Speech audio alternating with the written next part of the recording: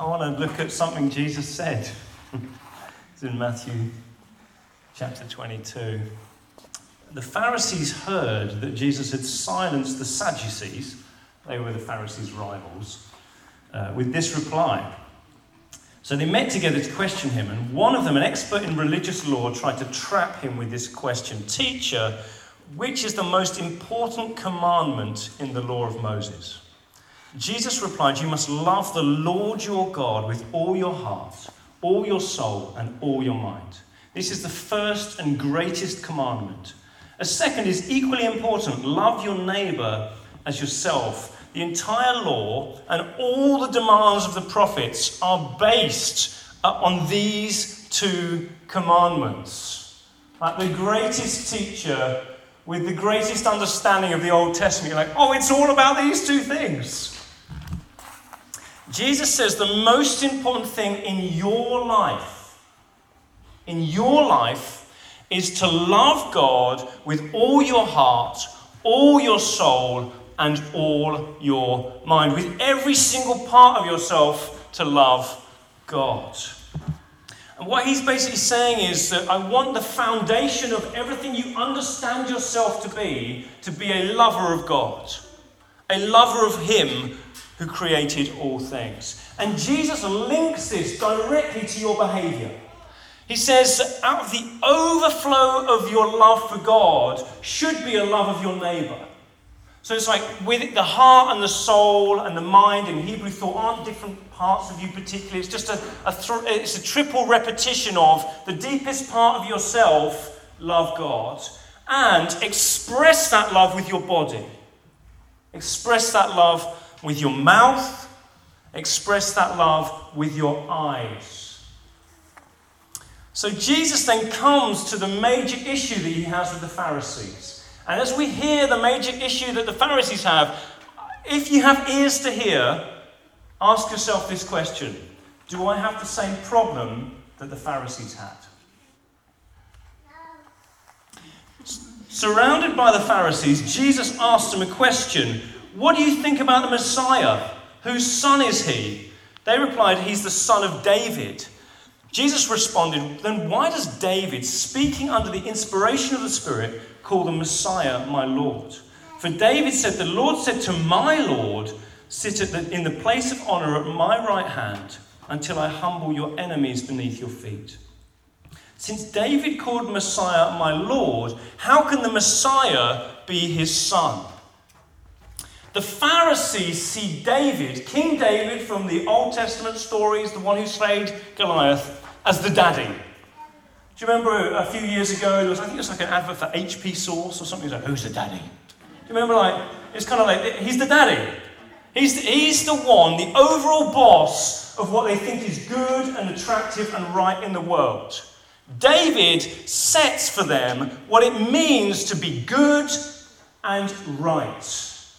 And so when they listen to Jesus, they say, well, Jesus, if you say something that David said, we will accept it. But if you say something that goes against what David said, we will reject it.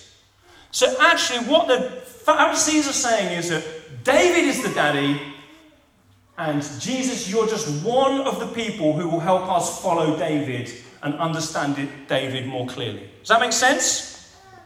And then Jesus says, well, who's the daddy's daddy? Who's the daddy's daddy? Because this guy who you said defines what it is to be good, this guy who defines in your mind what it is to be right, to live a good life, he said he had a daddy. He said he looked to somebody who was his Lord. Who was that? And Jesus says, I'm the daddy.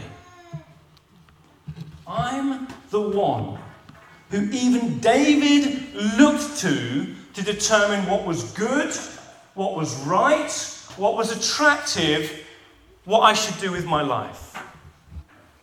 Okay, stick with me. So let me ask you a question. Who is your daddy? Who's your daddy? Just turn to the person next to you. In the best version of that voice you can get, who's your daddy? Who's your daddy? Sociologists tell us that we in the West have a way of life that we're discipled in from birth. Now, you may not have grown up in the West, and if you didn't, you're just seeing this as somebody who's come into the West. Later on in life, you're looking in and think, and this explains it to you, but if you grew up in the West, you probably don't realize this is what you've been discipled in from birth, from the moment you're born. They call it now three things: a culture of expression, that you nurture yourself through consumption, and the point of your life is self-actualization. Let me just explain these three things to you. The most important thing is for you to express yourself. Express yourself. That's the most foundational understanding of the West. And then that you use things, you consume those things to help yourself become that person who you know you are. And that if you get that all right, you eventually live into a place that we call self-actualization. Let me give you an example. I set my goals. I define my identity. I define my sexual identity. I'm a player. I'm a married person. I'm gay. I define my financial identity. I'm rich man. I'm poor. I've come from a poor background. I'm working class. I'm middle class. We define our identity on our work. I'm intelligent. I work hard. I'm a millionaire in the making. I'm an Instagram influencer in the making. This is who I am. I define who I am. I look inside myself. And then life is about me expressing that. And so what I do is I pop to Asda or Waitrose and I buy either vegan food or the latest microwave meal. And I feed myself. I go onto Netflix and I choose the programs that feed me and help me feel good. I might like to sleep a lot or a little, depending on what's going to help nurture me. And I consume these things. I consume online content that might educate me about the latest trends. Or they might educate me about a particular skill that I want to get so that I can become who I know I want to be. I might consume relationships. Or I might, as many increasingly do, consume porn. Or consume marriage. Or consume people that nourishes me. The question is this good for me? If you are going to make me feel good and help me feel nourished and help me feel like I can be who I should be, then I consume you. I say yes. But if you don't, then I say no. And so each of us finds a way of life that is, I want to find the job that enables me to be who I truly am. To find the clothes, the things I wear that enables me to show people who I really am. We find the self-image and the language, even the accent that we use to show who we really are. And if we get all of that right, I can live my best life. And we see increasingly they're living their best life. They're living their best life. They've got it. They're living their best life. This is called expressive individualism. And if you look at even the news over the last few days, you realize that the ability for me to choose and to express myself is the primary thing that most people in this world now care about. The most significant political debates are about choice. I should be free to choose what I want to choose. Now, this is just what we're trained in from birth. This is who we understand we are. And Jesus wants to ask you, where does he fit into this for you? Now, if you're not a Christian, which we hope there's some of you here who are not Christians, we want you here, we want you to feel at home here, and we want you to feel like you can explore what it is to be a Christian in this room, without pressure, without feeling like be here. Just listen. If you are a Christian, what Jesus wants to ask you is he one of the things that you consume in order for you to become who you want to be? Or has Jesus become your king, your Lord, the one who tells you who he wants you to be, and then you seek to live that? Let's have a look at this. History shows us people are incredibly resistant to changing their daddy.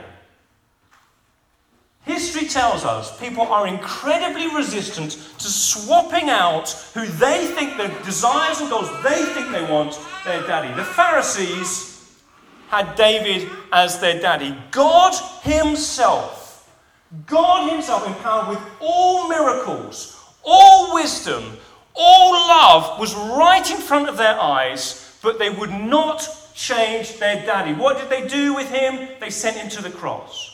And history tells us that over and over again, we are extremely resistant to any fundamental change as to who's the king of our hearts. We are, perhaps many of us, let me just give you an illustration of this, the East India Trading Company. Has anybody heard of the East India Trading Company? The East India Trading Company. The East India Trading Company in 1757 probably ruled over a third of the planet. They were, if you think Google and Apple are big companies, the estimate is that in its day, the East India Trading Company was 100 times bigger than any individual company that there exists in the planet today in terms of influence, in terms of how the proportion of global trade that it had. And if you went to the East India Trading Company and say, do you have Indians present in your company? They would say, what are you talking about? The word India is in the name of our company. Indians are present in every single one of our meetings. We love Indians. Of course we have Indians present in our company. Now, the Indians who were present in their company were punkawallas, often. Punkawalla, just say back that, that's one of my favourite words, punkawalla. Punkawalla. A punkawalla was somebody who sat in the corner of a room, and before the days of air conditioning, they would pull on a rope. And they would pull on the rope that would connect up to something on the top of the room, you can see it on the side there, which would move a fan forwards and backwards to bring cool, or at least moving air to the British people who were sat in India pursuing their goals and their plans. And what happened was the East India Trading Company would say, punkawalla, sit in the corner and comfort us as we pursue our agenda. Indian, sit in the corner and comfort us as we pursue our agenda. In 1757, the East India Trading Company was one of the largest entities in the entire world. Just 120 years later, it didn't exist. It didn't exist. 1874. Google. Probably one of the, if not the biggest, I never quite know the latest, but if not the biggest, one of the largest companies in the world. Do they have Indians present in their company? Would you know what they did? This guy on your left here is a guy called Sundar Pichai. He was born in Madurai, India. He was employed by Google in 2004, not as a punkawalla to sit in the corner of the room and pull on a rope, not speak, not say anything, not be involved, just to bring comfort to the people who were making decisions, but as somebody entrusted with a voice and authority. He oversaw in his first few years the production of Google Chrome. A few years later, he oversaw the production of Google Drive. Then he discovered Gmail would be a good thing. He brought in Google Maps. Finally, he invented or oversaw the invention of Chromebook. And finally, he also came up with the idea of Android phones. In 2015, Google made him their CEO.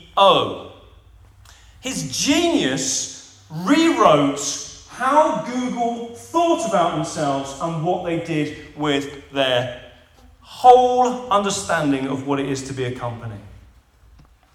Is Jesus your punkawalla, or is he your Pichai? Is Jesus somebody who you pursue your goals and you say, Jesus, sit in the corner and would you just comfort me? I need somebody to pray for me today. I just feel a bit guilty about this stuff I've been doing. I just want, Jesus, you to give me a bit of strength and comfort because I'm feeling like I'm just low on energy. Would you give me, Jesus, just some comfort? Don't say anything. Don't try and change what I'm doing with my life, Jesus. Sit there, be quiet, and pull the rope. Give me comfort. Would somebody pray for me? Or is Jesus your pitchai, the man of incredible genius? Imagine all these punkawallahs. They were brilliant, genius. Every Indian I've met, really hard-working, intelligent, devoted people. Jesus is the greatest genius who's ever lived. He wants you to give him a voice and authority that he would come into your life and say, let's do this differently. Let's change. Listen to me. Let me show you a new way of doing things that is better. Is Jesus your punkawalla or is he your pitchai? My plea to you is don't be like the East India Trading Company. Flourish for a while and then die out. Be more like Google. That's probably the only time I'll ever say that in my whole life. Give Jesus the authority to become the boss of everything you're pursuing, of all your goals and all your agendas. If you do that, his genius, his wisdom, his understanding flow into your being, and you adopt a way of life that brings light and not darkness. How do you do this? 2 or 3 parts of your body I want to speak to you about. Jesus says there's 2 ways to live. You can pursue you trying to be you, your self-actualization. You consume Jesus stuff. Oh, I need to just get my verse from the day. It's going to encourage me today. Oh, I just need to get somebody to pray for me. Oh, by the way, what's on Netflix? Let me just get this. Let me just go get my... I consume stuff and I'll get self-actualization. That's the way of the West. And you've been discipled in that from birth. You've been discipled in that from birth. Or you can pursue the Jesus way. I worship Jesus. I nurture his church. And I am nurtured not through the products I consume, but I'm nurtured by the church that Jesus puts me in. By the people whose lives, by the gifts of the Spirit, by who he is, coming and feeding me. I may survive with the food I eat. I may survive with the stuff I consume. But who I'm nurtured by is the church family that Jesus puts me in. And I live my life to love Croydon, to love the people in my geography, my neighbours, my nations, the people who are around me. That's the way of Jesus. And what Jesus says is that the way you move him from just somebody you consume in order for you to self-actualize to somebody who you worship is, click, thankfulness and first fruits. Jesus says this, the eye is the lamp of the body. If your eyes are healthy, your whole body will be full of light. But if your eyes are unhealthy, your whole body will be full of darkness. Just listen to that. Your eyes. Your eyes determine whether you have light in your whole body or dark in your whole body. Your eyes, what you look at and how you look determines how you are. If any of you feel any darkness inside of you, change what you look at and change how you look at it. That's what Jesus says. Let me ask you a question. Do you look at people as commodities to satisfy you and nurture you to achieve what you want to achieve in your life? In the early 1900s, there was a guy called Sigmund Freud. Who's heard of Sigmund Freud? He is considered to be the maker of the modern mind. Now, Sigmund Freud, his ideas, psychotherapy, his understanding of humans, it is considered to be the predominant understanding we now have about who humans are and how we work. And one of the primary things he said was, you have sexual needs and sexual desires deep within yourself. And what you must do in your life is meet those sexual needs. So what your goal is in life is to go around and find yourself a partner who works for you. Go and find people through whom you can fulfill your sexual needs. So what he actively encouraged people to do, and it was brought into by the sexual revolution, was go find people you can use as commodities to satisfy your sexual desires. Jesus says this: anyone who looks at a woman lustfully has already committed adultery with her in his heart. If your right eye causes you to stumble, gouge it out and throw it away. He says this: at the beginning, the Creator made them male and female and said, for this reason, a man will leave his father and mother and be united to his wife, and the two will be one flesh. So they're no longer two, but one flesh. Therefore, what God has joined together, let no one separate. God says Jesus says, with your eyes, you see that you give sex to people as a gift to them to nurture them and to build them up. You don't use sexual desires for you to gratify your pleasure. He's like, no. That's not, you don't look at a person to think, hey, I like the look of you, or, I want you to come and satisfy my desires. It's totally the opposite. You don't look at people to think, how can you please me? I look at people to think, can I enable you to live up to the image of God that God has put in you? And Jesus says that the place that you use sexual intercourse for that is in the context of a male-female marriage, where you don't use it for, I'm feeling randy, let's have a quickie tonight, but you use it for, I want to build up and strengthen the image of God that is in you. That's what he says it's for. It's not for, hey, I fancy it. No, it's for, I want to give to you something that affirms and builds up the image of God in you. And so, thankfulness, listen again, this is what it is to be a Christian, to have Jesus as your boss and your CEO, not just as a punkawalla in the corner of your room, is to trust him when he says to us, and to honour him and worship him when he says, this is the way you use your eyes. You don't use your eyes to scroll through websites to find the latest image of some naked female or male who gratifies you. You don't use your eyes to look around a room and think, oh, who looks good here? Who could please me? That's not how you use your eyes. If that's how you use your eyes, Jesus says, first of all, cut out your eyes. Stop looking. Stop looking. So if you're in a relationship with somebody where you're having sex with them and you're not in the context of a covenant relationship of male-female marriage, what you are doing, actually, Jesus says, is you're undermining the image of God in them when you have sex with them. And he wants you to build up the image of God in them. And so use your eyes instead to look, how can I affirm and build up this person? How can I honour the God who made this person through the way that I treat them, through the way I even look at them? First of all, stop. And then Jesus says, you see, Jesus isn't just about stopping things. He's always about, but let's fill you with goodness and light. He says, turn your eyes to the eyes of faith and of worship. He says this, look at the birds of the air. They don't sow or reap. Look at the birds of the air. Choose to use your eyes to look at the world that God has made and understand God's character through it. Can any of you, by worrying, add a single hour to your life? Why do you worry about clothes? Solomon, see the flowers. They don't labour or spin. No longer look at the world to think, who can help me achieve my goals? Look at the world to think, wow, there's a God who loves me so much, who cares for even the flowers.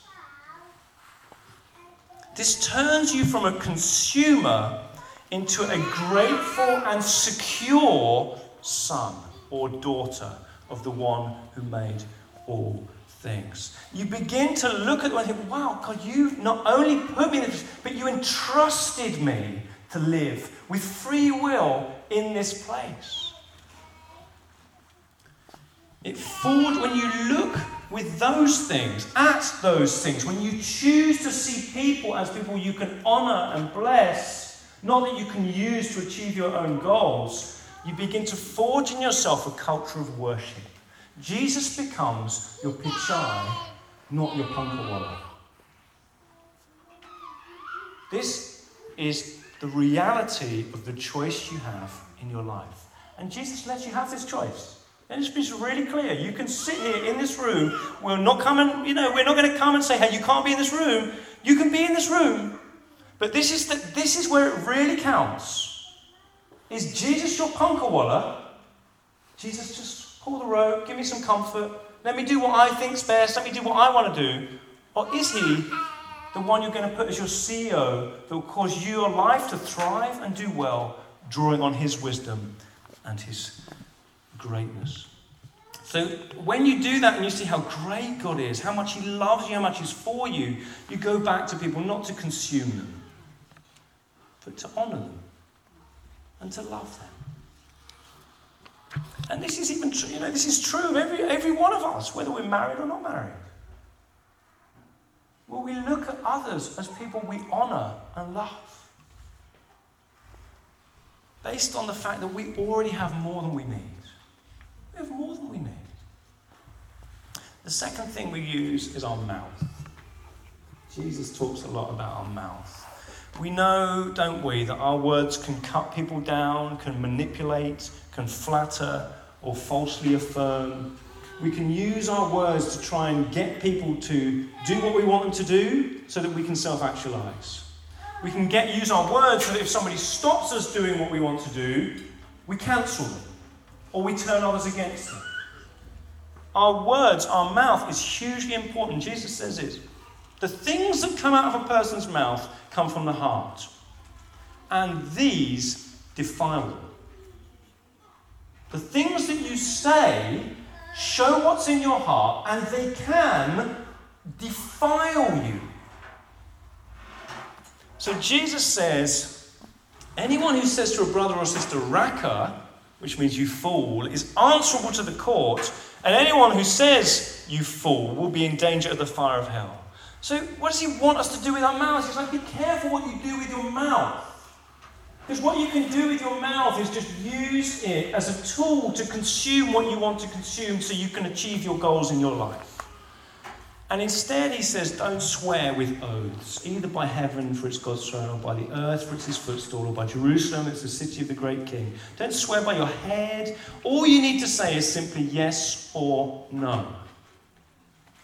Simple, unmanipulative words are what we use our mouth for in the kingdom. It's an expression of gratitude to God. Do we use our words to get people to do what we want them to do? Or do we just state plainly? We can still disagree with people, of course. But do we do it in a way that just states simply, this is it, that is it? You can, and then Jesus says, don't be manipulative with what you say. Again, it's just stop. Just stop. If the point of your life is self-expression, you'll say, I just need to be honest right now. I just need to be honest right now. Jesus says, sometimes there's something more important than you just being honest. The most important thing is just to simply say yes or no. And sometimes you just don't speak. You just don't say it. Because those things could defile you. And then he says, instead of stopping, choose to use your words instead. This then is how you should use your mouth. You say, Our Father in heaven, hallowed be your name. You speak words of praise and thankfulness to God. When you begin to choose to use your words to speak praise and thankfulness, Jesus becomes not something you consume, but he becomes your boss. Just simple acts of worship and praise and thankfulness. You can do this in a workplace. You don't have to say the name Jesus to speak praise to Jesus. Do you know that? So you can be in any context and you just choose to simply speak words that you believe will honour Jesus. And you can do that when you're discussing whether or not you should take over a company, whether or not you should make somebody redundant, how you're going to respond to a particular customer who's complaining and being really difficult. You can use the words you speak to say, hallowed be your name, even without saying, hallowed be your name. You just know it, don't you? You know it. You say words to say, Jesus, you are great. You are the source of life. I choose to honour you with my words. And when you do this and you choose to cultivate this habit, what you do is you create in yourself a culture of worship. A culture of worship.